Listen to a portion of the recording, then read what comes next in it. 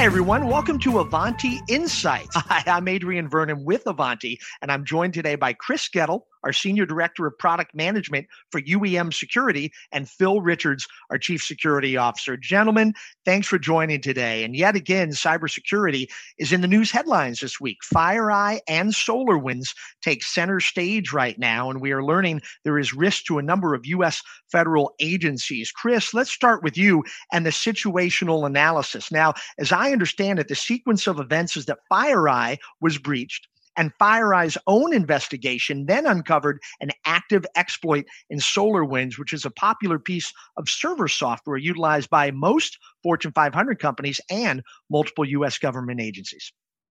Yeah, SolarWinds Orion is definitely a product used in quite a bit of places. So that's definitely in many organizations. Now, the interesting thing about this is FireEye is the first entity that really made headlines with this breach. And we're going to talk about some of the pieces that were captured from there in just a minute. But what was interesting about this is FireEye is a company that focuses on breach investigations and response.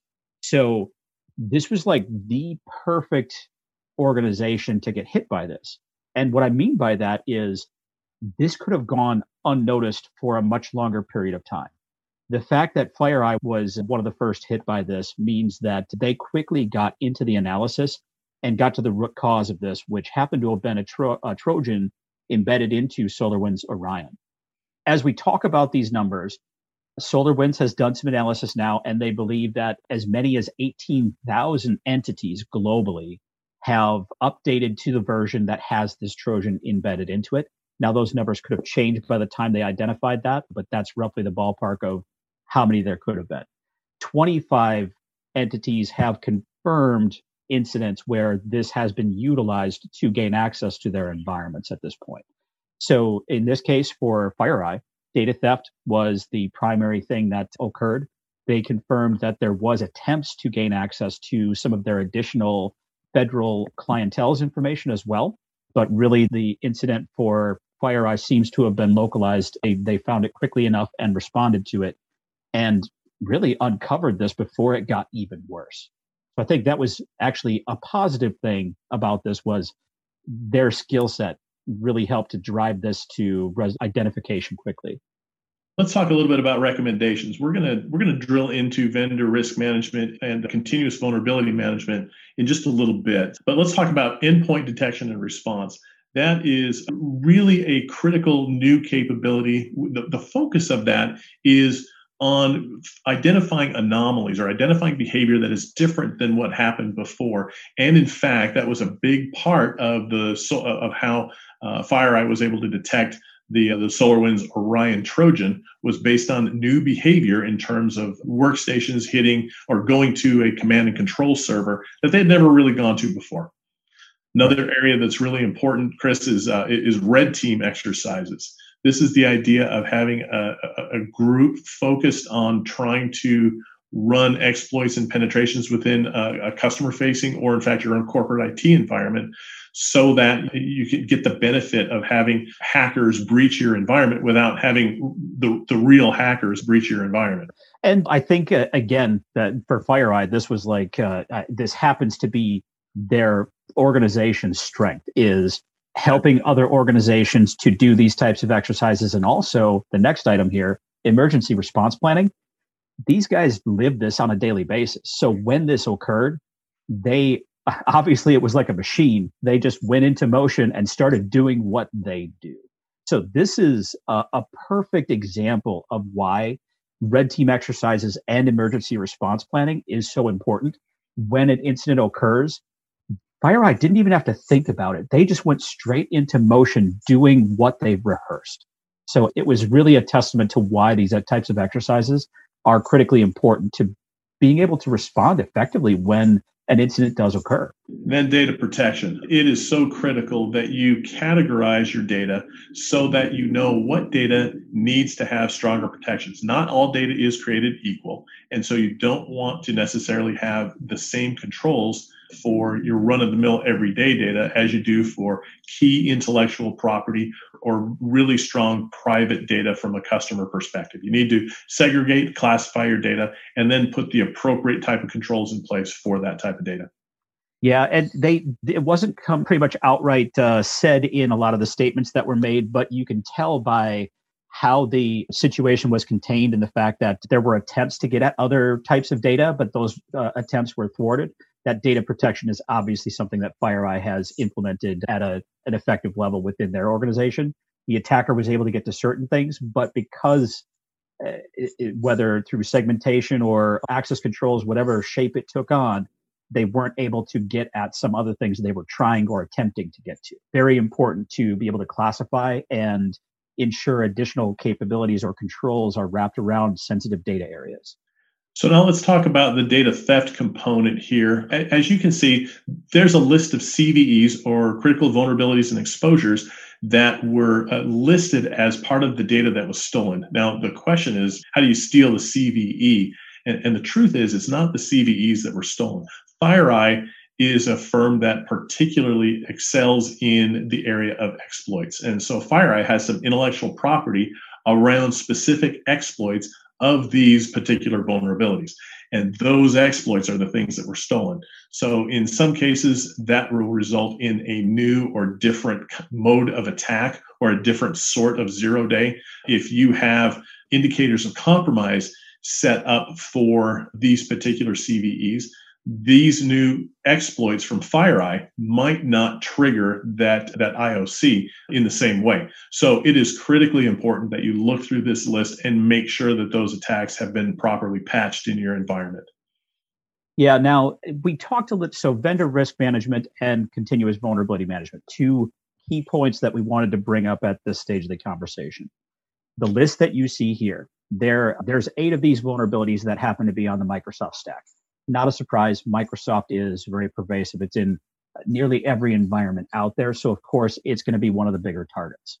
But across here, we've got everything from the OS to hardware technologies, software technologies, a variety of different platforms and vendors represented in this list. Phil, one of the things that I think is very important about this, not only because in the case of FireEye, they found that one of the vendors that they put trust in, SolarWinds, is how the attacker got in.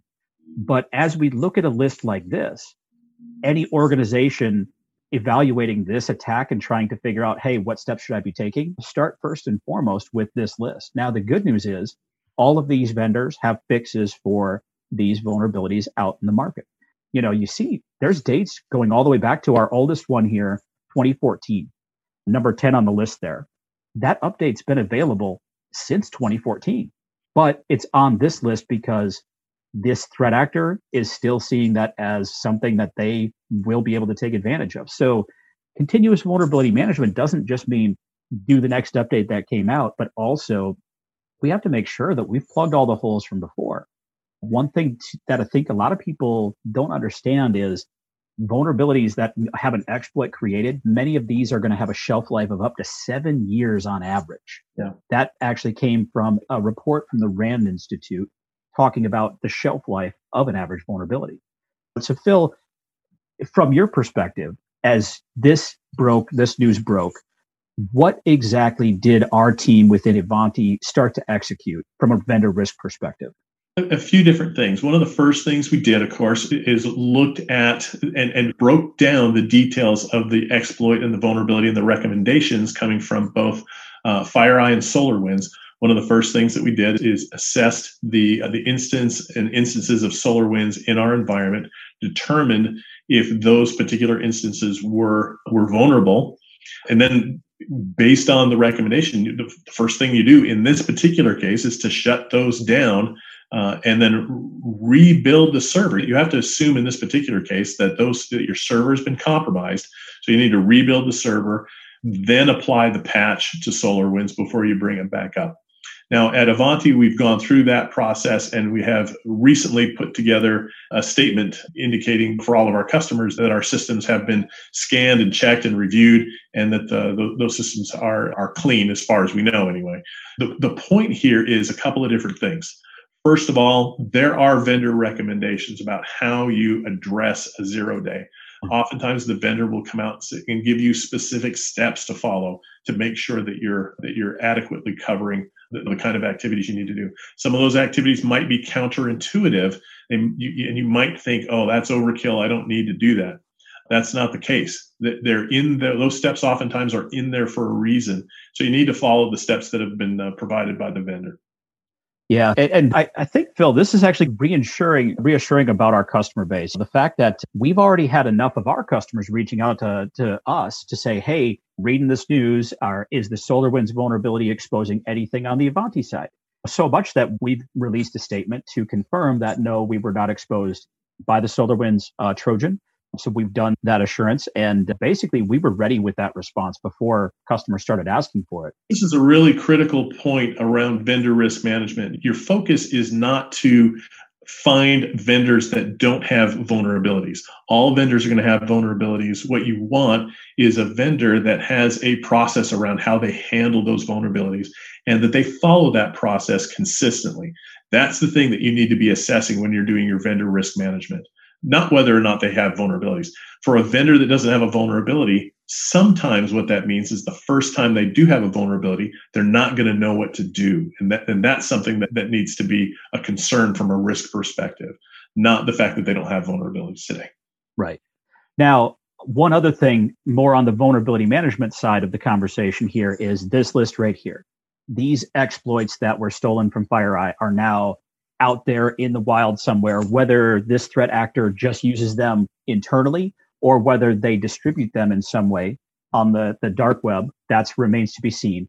The interesting thing about this is I actually went through and reviewed each of these against known exploits out there, and all 16 of them already had functioning POCs on ExploitDB or in Metasploit, or have known confirmed exploits that have been used in the wild. So none of these were released as never been exploited before. All of them also had updates available. So those are two good things. Now, what I think everybody should take away from this, though, is you should look at this list, go and evaluate your environment and make sure that you have put these in place, not just because they've been recently exposed, but because they've been exposed for a long period of time. In most cases, same year as they released was the first point where an exploit was actively taken advantage of based on the information I could find. So this is definitely one of those things to look for. I think one thing that is interesting about this, though, FireEye, I read some of the interviews with their CEO, and they create exploit kits like this for a reason. And that's because they need to perform the equivalent of real world attacks. So these are going to be a step above what some pen test level exploits might do. These are definitely a little bit more sophisticated, a little bit more resilient, than this in the hands of a persistent threat actor could be more dangerous than what you'd find in ExploitDB, which is an open source pen testing platform. And to that point, Chris, if you're dependent on indicators of compromise as a threat hunting vehicle, that's fantastic. But these are likely not going to trigger the same indicators of compromise that the standard exploit from ExploitDB would. So they might not show up at all in your environment if a threat actor is using these particular proprietary attacks that were taken. Right. So on that note, I think one thing we can transition to the next part of our conversation. This is talking about it as a company. When a company like FireEye gets hit with this kind of thing, Chris, the question really is, do the rest of us stand a chance? FireEye, as you mentioned, is really a primary player in the security space. They were able to identify this and characterize it and catalog it and come up with a fairly good response in short order. What kind of chance do the rest of us stand? Yeah, first and foremost, no 100%. There's going to be a new threat, a new exploit, even a 0-day. Nobody knew about the SolarWinds vulnerability. Unlike that list of 16 we just looked at, those were all known. They all had exploits out in the wild already. SolarWinds, that vulnerability was a 0-day. We don't know when the next 0-day is going to occur. Technology, especially software, has a shelf life. Any IoT device you buy, any piece of software you install, all of these things, they may be assumed secure today. They may not have an identified vulnerability, but there's always vulnerabilities in these technologies. And if they can't be exploited today, we could even see that years down the road, they could be exploited because that technology is now able to be defeated by something more powerful. One example of that would be the transition from the SSLv3 and now through TLS 1011, 12. Mm-hmm. Those technologies just aged, and technology was now available to defeat those capabilities down the road. We always have to be diligent in moving forward with our security practices. Yeah. When it comes to how do I eat this elephant one piece at a time, there's some important things to remember, which is down in the next area, a strong cybersecurity program. You'll notice the first thing says cybersecurity program is about identifying, understanding, and then mitigating risk. What you're trying to do, what that really means is you're trying to prioritize the likelihood and the impact of attacks in your environment, and then determine what you need to do to best defend against those types of attacks. As Chris mentioned, this is not a once and done sort of an activity. You got to come back to this over and over again. So don't try to have a perfect program on day one. Try to figure out what the highest priority item is from a risk perspective, and then address that one, and then move on to the next one. Yeah, I think another thing is defense in depth is a key to this. We can definitely see that from the FireEye example here. The fact that it was an unknown Trojan that let the attacker in, that was the initial entry point. But once in, they weren't able to get at everything they tried to. That, again, is a testament to the fact that FireEye has layered on many levels of security within their organization. They're doing the basic cyber hygiene steps, but they're also making sure that they've got some of those additional things around protecting and segmenting their environments, getting good visibility to detect a threat if it's in there. That's what helped FireEye to spot this threat and be able to quickly get to starting to mitigate the impact of it. Without those additional layers, if you just have one layer of defense, that Trojan would have let them in. And if you didn't have good segmentation, if you didn't have data protection, this could have been much worse for FireEye. I really like this next bullet, which is that you need to assume that incidents will occur, that bad guys will get in, that ransomware will make it into your environment. Something like that is going to happen.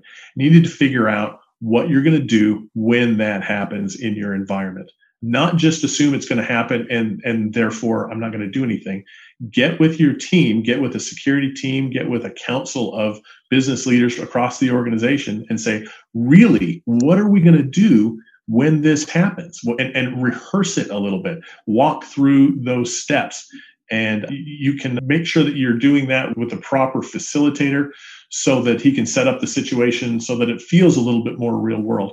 I can tell you from having done that multiple times, it doesn't take long for the whole group to get invested in the discussion and really start to take notes and realize that they need to change some things within their own department so that they're better prepared and better able to respond when those kind of things happen. Yeah. And another thing to keep in mind is a strong cybersecurity program is always evolving and adapting based on real world attacks and information.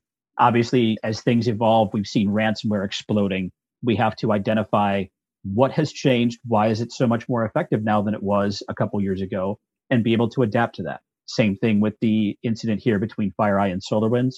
Once it was identified how this attack occurred, a bunch of organizations were able to adapt their security program, evaluate based on the information that was now available about the SolarWinds Trojan, and be able to respond to and evolve their security strategy based on this new information. So security is a constant process moving forward. The last item we have on here is make sure you're using a well-known security framework. There are several. There's one from the Center of Internet Security called Cybersecurity Framework. There is also the NIST framework, security framework. And you can even use the new CMMC framework. All of these frameworks provide you with a set of controls that provide you with that defense in depth and provide you with a good balance of defensive and offensive capabilities and threat hunting capabilities and all that kind of stuff. So make sure you're using a framework because that's better than trying to figure it out on your own. Yeah. And I think that one question that comes up a lot, Phil, is what's the difference between a framework like you mentioned, CIS or NIST or CMMC, and a regulatory framework like PCI or HIPAA? So that's a great question. HIPAA and PCI are both good frameworks for specific types of environments.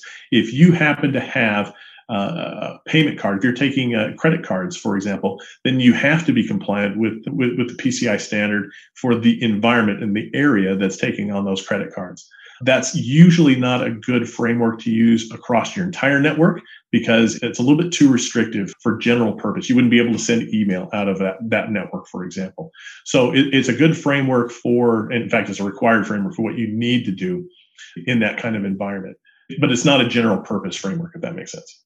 Yeah, I think that's the distinction that people sometimes miss is even other frameworks, newer ones like GDPR, they don't give as prescriptive and focused of guidance either, where these security focused frameworks are going to be very specific in where to maximize your effectiveness in many ways as well. So think of it as a roadmap to security rather than a globe where, hey, you can go and look at the whole thing and then choose what you want to do. One of these more focused security frameworks takes you down that road from point A to point B and so on, and makes you more effective with each step you take. So, gentlemen, with that in mind, so we're understanding that the no defense is perfect. There is no 100% in cybersecurity. What are some resources you'd like to point people to check out next as a next immediate action item? Yeah, so I think one, we've got our CVE list here from the FireEye breach. You can also find other groups that are putting out those lists of here's the top 10, top 25 from the NSA, from DHS and CISA. Those three lists there, I would say any organization should look at and evaluate those. These are what's trending, what's being routinely exploited across our environments. If anything in your environment happens to be something on this list, that is definitely something you need to evaluate within your organization. On top of that, there are other lists that aren't vulnerability specific, but are talking more about security trends. As it turns out, the criminals in this world to do what's popular and common, just like the rest of us like to wear the right kind of clothes at the right time. So there are certain types of attacks that rise and fall in popularity. And Gartner and Coveware and Verizon do a fantastic job of following those trends and really talking through what's currently in use by the criminal elements, therefore the types of defenses that are going to be most likely to provide you the big benefit. Okay, so Chris Gettle, Phil Richards, hey, thank you so much for providing your thoughts on Ivanti Insights today. And I'll tell you, you guys had such great dialogue going. You didn't need me here. There was no need for me to interject. It was good, insightful dialogue. And we just wish you and your families just a great holiday season. We look forward to doing this again in January 2021. And with that, everyone, thank you for listening. Happy holidays. Stay diligent, stay secure, and keep smiling. We'll see you in 2021. Bye-bye.